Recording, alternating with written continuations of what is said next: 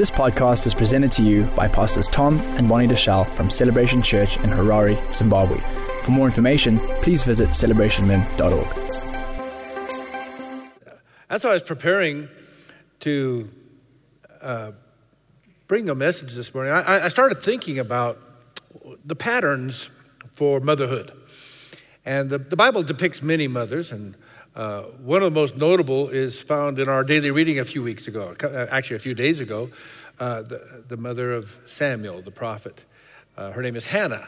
And so I'd like to just have you go through a few passages of scripture with me, and let's look at some patterns, some qualities of what motherhood biblically looks like. In 1 Samuel chapter 1, I'm going to read verses 1 through 21, and it says, "And there was a certain man of Ramathaim Zophim from the hills of Ephraim, and his name was Elkanah, the son of Jehoram, the son of Elihu, the son of Tahu, the son of Zuph, an Epaphrathite. And he had two wives. The name of the one was Hannah, and the second was Peninnah. And Peninnah had children, but Hannah had no children. And this man went up out of his city from year to year to worship and to sacrifice to Jehovah of hosts in Shiloh. And the two sons of Eli, Hophni and Phinehas, the priests of Jehovah, were there. And the time came that Elkanah offered, and he gave portions to Peninnah his wife and to all her sons and her daughters. But to Hannah he gave one double portion, for he loved Hannah. But Jehovah had shut up her womb, and her foe also provoked her grievously in order to make her tremble, because Jehovah had shut up her womb.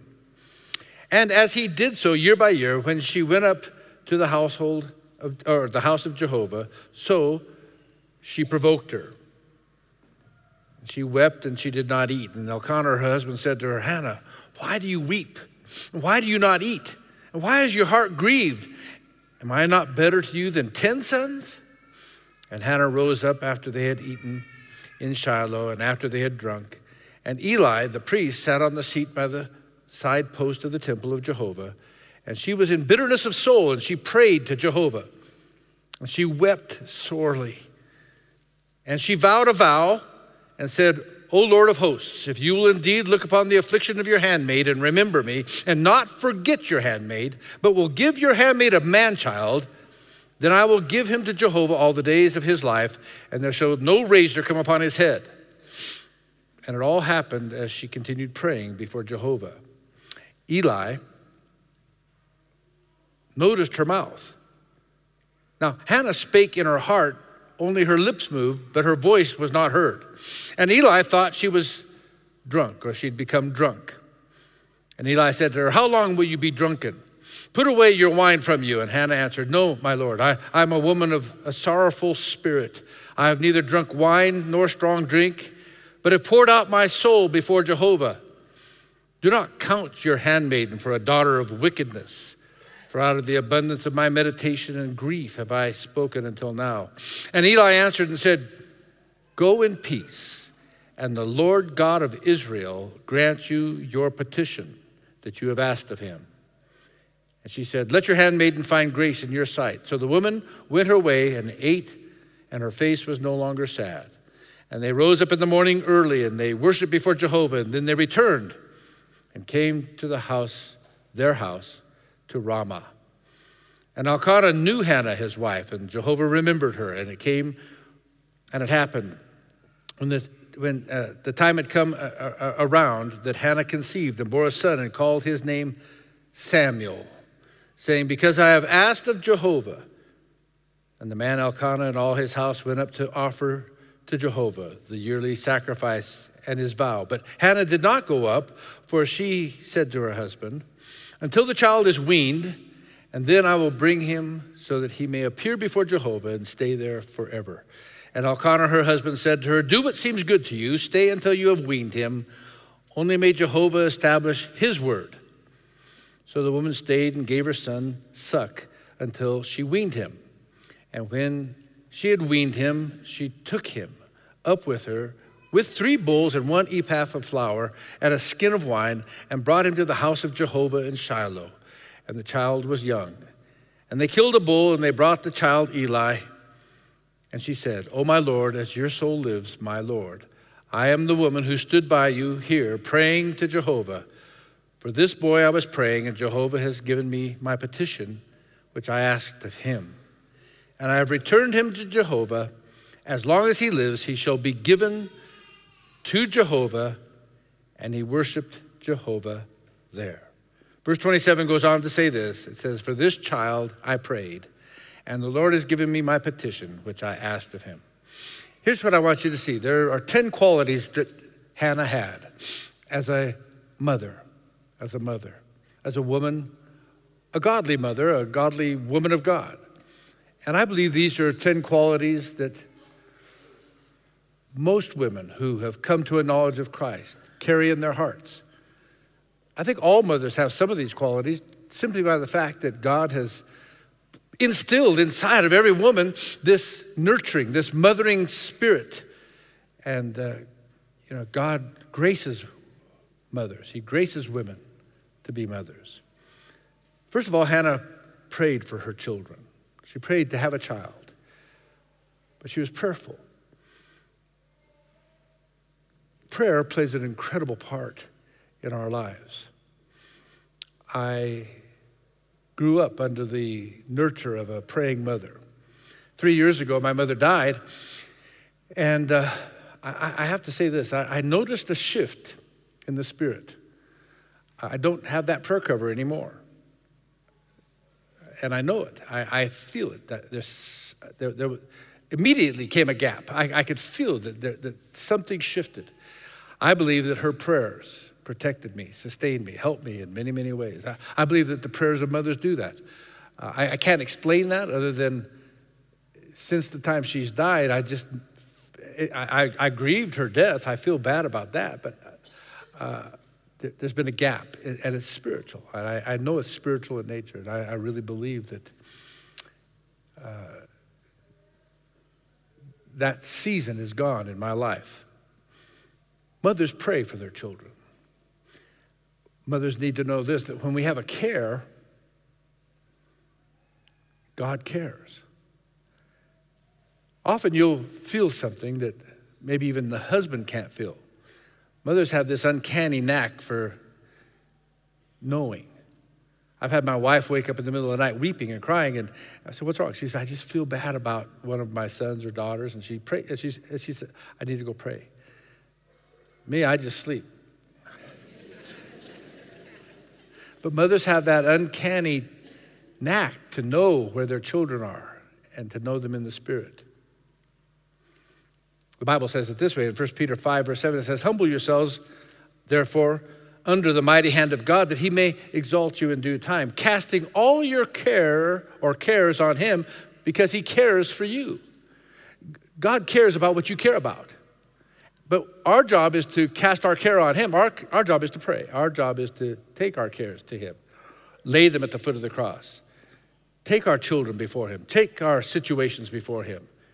When we humble ourselves and do that, he says he cares for you. He'll exalt you in due time. Psalm 91 says it this way in verse 15. "He shall call upon me, and I will answer him, and I'll be with him in trouble. I will deliver him, and I will honor him." See, God's in the business of delivering, and God's in the business of being with us in our troubles. But it requires somebody to intercede, somebody to pray, and mothers are the best to do that. This woman, Hannah, secondly, she prayed with sorrow. She had deep sorrow in her heart. And of course, she was praying for a child. But the Bible says in verse 10, it says, "And she was in bitterness of soul, and she prayed unto the Lord, and she wept sore." There's nothing more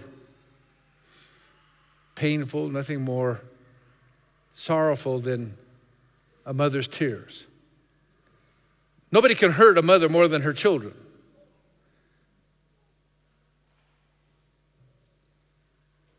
But children will never know the value of a mother who prays from their place of sorrow. She also prayed secretly. I have mothers in the church, and it's amazing to me. Some of their children talk to me, and they say, yeah, I hear my mom. She goes and she has a place that she prays, and I hear her praying, and she's calling my name, and phew. I've had some older people come to me and say, yeah, I'm a believer today because of the prayers of my mother. They knew that, but sometimes, you don't know this, but your mothers are praying for you, and mothers do. They pray in secret. It says, it came to pass as she continued praying before the Lord that Eli marked her mouth. Now Hannah, she spake in her heart, only her lips moved, but her voice was not heard. Therefore Eli thought that she was drunken. Here's something that people don't understand, but we teach that you have to speak your words to have God hear them. But the truth of the matter is that out of the abundance of the heart, the mouth does speak, but God does hear the cry of someone's heart.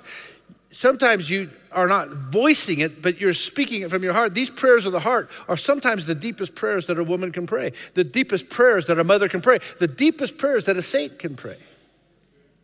God hears those prayers. Hey, I like this thought. This thought came to me. She prayed presently. She prayed in a manner that was present. First Thessalonians says it this way. It says, pray without ceasing. I believe that we need to be consistent in our prayers. And for the mothers that are consistent and present in their prayers, there's great reward. It says that in verse 19, it says, and they rose up early in the morning and they worshiped before the Lord, and then they returned and came to their house in Ramah. And Elkanah knew his wife, and the Lord remembered her. So two things, she prayed presently, and she prayed with power. There's something about being present. I think men sometimes we're not present. I think fathers sometimes disengaged from their sons, their daughters. But mothers don't. Most mothers are present. And their prayers are present. They know the present needs of their children. Even now as my children get older, my wife seems to know their little heart conditions. Me, I'm kind of like, hey, grow up. You're a man now. You're a woman. Take care of yourself. But not moms. Moms are present. And those present prayers are very powerful.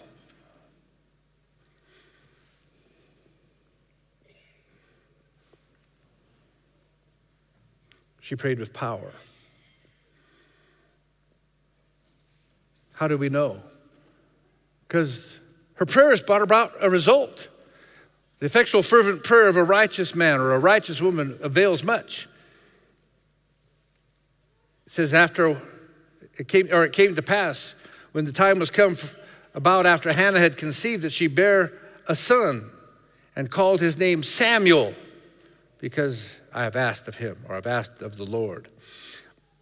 Colossians tells us in Colossians 4:2, it says, continue in prayer and watch in the same with thanksgiving. Powerful prayers are continued in. We continue in prayer. Men ought always to pray. Women ought always to pray. God warns us. He encourages us to pray. Then here's something that's very important. She kept her promise. She made a vow. She vowed a vow to God, and she kept it. 1 Samuel 1:11, and she vowed a vow and said, O Lord of hosts, if thou wilt indeed look upon the affliction of your handmaid and remember me, and not forget thine handmaiden, but will give unto thy handmaid a man-child, then I will give him to the Lord all the days of his life, and there shall be no razor upon his head. Here's the amazing thing. Not only did she vow the vow, and I want to just say this. Be careful if you vow a vow. Not only did she vow this vow, she kept it. She kept the vow. Here's kind of the message. Don't make promises you won't keep. Listen to what the Bible says. It says, therefore also I have lent him to the Lord. As long as he lives, he shall be lent to the Lord. And he worshiped the Lord there. I know Well, let me just read one more verse. In Ecclesiastes, it says this. It says, when you vow a vow unto God, defer not to pay it. For he hath no pleasure in fools. Pay that which thou vowed. Better it is that you should not vow than that thou shouldest vow and not pay. So when you go to God, let me tell you something. There's vows you make. You know, Bonnie and I, Pastor Bonnie and I, when we first started having children, we waited for 4 years before we had children. We just knew each other. In fact, we hardly knew each other when we got married. And then we came here and we started the church, and it was like, this is crazy. What are we doing? You know, we said, we can't bring a child into this nonsense. So let's just give ourselves a break here. And so we decided that we would wait 4 years. Now, we were using what was called natural family planning. So we had to be very disciplined, and we watched ourselves, and we made sure that when the time came to have babies, we were ready. So we were prayerful. But even before we conceived, we prayed and dedicated our first child. We thought it would be a girl. We actually had a name for it. Her name was going to be Kristen. My wife wanted a Kristen. You know, I said, okay. So we thought, okay, this little girl, we dedicate her to the Lord. But whatever the baby is, we're dedicating it to the Lord, okay? Well, Tommy came. So it was easy to pick his name because he took my moniker, you know, TPD the third. But we dedicated him to the Lord, and we dedicated him to the service of the Lord. And with each subsequent child, 2 years later, we planned and we had Jonathan. 2 years after that, we planned and we had Ben. 2 years later, we had Daniel. And God gave us a name for each one. I always wanted an Austin Michael. Well, we never got an Austin because God would speak. He'd say, no, this is Jonathan. This is Benjamin, son of your right hand. This is Daniel. And a few years later, the apple of my eye came into the world, little Sarah. And so God gave us 5 children. 5 is the number of a quiverful. I don't know if that means 5 or if it means you're quivering when you're done. But either way, we had 5 children. But one thing I can say about all 5 of my children is that we lent them to the Lord. They're the Lord's, they're not ours. We get to take care of them, we get to feed them, we get to clothe them, we get to educate them, we get to help them, we get to train them, but they are God's. They're God's children. And I think that's important for mothers and fathers to realize that we are custodians. And real mothers know that. And they are constantly, this is your child, Lord. But if you vow the vow, leave them in his hands. Hannah was unusual in the fact that she knew this and she prepared him for the future. In 1 Samuel 1:23, it says, and Elkanah, her husband, said to her, do what seems to you to be good. Tarry until you've weaned him. Only the Lord established his word. So the woman abode and gave her son suck until she was weaned. Then it goes on, it says, moreover, his mother made him a little coat and brought it up to him from year to year when she came with her husband to offer a sacrifice. This mother, for the first 3 years of his life, was with him constantly, nursing him, taking care of him. It's significant to me that it was 3 years. Did you know that was the same time that Moses' mother was with him? Moses had 3 years. You remember the story. She placed him in a basket in the bulrushes. Somebody said he was the first person to get drunk. He was motherless in the bulrushes. Sorry. Anyway, that's a bad joke, I know. Anyway, but what I'm saying is the little daughter saw the baby and told the daughter of Pharaoh, says, hey, there's a nursing mother here that'll take care of that baby. And for 3 years, this mother got to nurse her baby. But in those 3 years, she trained him enough that when he went and lived for the next 40 years in the house of Pharaoh, or 37 years, it was enough of those 3 years for him to not lose his heart for the people of his own nation, the Hebrew nation. It was the same with Samuel after 3 years. Psychologists today tell us that if you train a child, you train them in the first 5 years. The first 5 years of their life sets the pattern for the rest of their life. That's why mothers play an incredible role with their children. I take a tour to the U.S. and we go to some of the best corporations in the world. One of them is the Four Seasons Hotel. And the Four Seasons Hotel hire for one purpose and one reason only. They only hire one quality only. You know what they look for? Attitude. Attitude. They say, we can train you to do anything else, but we can't train your attitude. I believe that mothers and fathers, but primarily mothers, put the attitude inside of their child. They say this. They say that by 20 years of age, you already have your attitude and you can't ever change it. That's a pretty big indictment. Psychologists will tell you that by 5 years old, you have your attitude.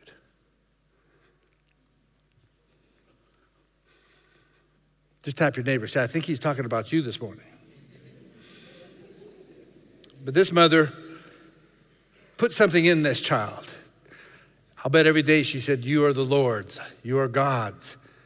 God has kept you. God gave you to me. I'll bet she told that story to this little baby, and he knew that he was the servant of the Lord. And then she would every year, she'd see him once a year after that. She'd take a little jacket from year to year, take a little coat to bless him. This is a woman who was, and all godly women praise God. They're praisers of God. She praised God for answering her prayer. She says in verse 27, it says, for this child I prayed, and the Lord has given me the petition which I asked of him. Not only did she pray and praise, she thanked God. You know, godly women are thankful. They're thankful for what they have, not what they don't have. They're thankful for what they have. And she was thankful, and she gave God the credit for the answer to her prayer. But one thing I have to say about my wife is that she's a prayerful woman, and she really does give God the credit for everything that's ever happened in her life. Both she and I know that it's God's grace that's kept us. And Psalm 50 says it this way. It says, call upon me in the day of trouble, and I'll deliver thee, and you shall glorify me. Let me tell you something. When God delivers you, who do we glorify? Was it your handiness, or was it you? Or no, it's God. Godly women know that. Psalm 91 says, and he shall call upon me, and I will answer him, and I will be with him in the day of trouble, or I'll be with him in trouble, and I will deliver him, and I will honor him. Well, God delivers and he honors. He takes us out of our times of trouble. Samuel chapter 2 says, and Hannah prayed and said, my heart rejoices in the Lord. My horn is exalted in the Lord. My mouth is enlarged over my enemies because I rejoice in thy salvation. She praised God for her salvation. I rejoice in God. He is my Savior. He's my salvation. Not only did he save her from the other woman who had taunted her and was an enemy to her, but he saved her reputation. He saved her dignity. She was an amazing, amazing woman. I like what Peter said. He says, whom having not seen, you love. She loved God even when she didn't see his hand work. In whom though now you see him not, yet believing, you rejoice with joy unspeakable and full of glory. Well, let me tell you something. There's something about the joy of a mother's heart that is joy unspeakable and full of glory when your prayers are answered for your children. And finally, Psalm 32 says it this way, be glad in the Lord and rejoice, you righteous, and shout for joy. Shout for joy. Did you know that every mother has something to shout for today? Every mother has something to shout for. We have something we can shout for joy for. The fact that you still had children, the fact that you had children. The Bible says that your children shall rise up and they'll call you blessed. I believe that if your children aren't doing that, they will one day. You keep praying, Mom. You keep praying. God will see to it. Amen. Thanks for listening. For more teachings and videos, visit celebrationmen.org.